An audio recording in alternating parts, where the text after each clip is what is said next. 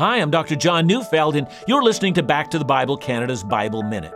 Colossians 3:17 says, "And whatever you do, in word or deed, do everything in the name of the Lord Jesus, giving thanks to God the Father through Him."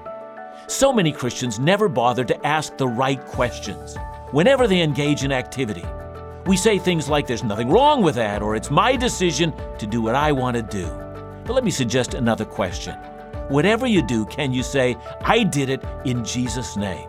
Jesus is glorified in this action. You see, the wrong way of judging our activity is to ask the negative question, "What's wrong with it?" But the second way is to ask the positive question, "How does this activity bring delight and honor to the Savior whom I serve?"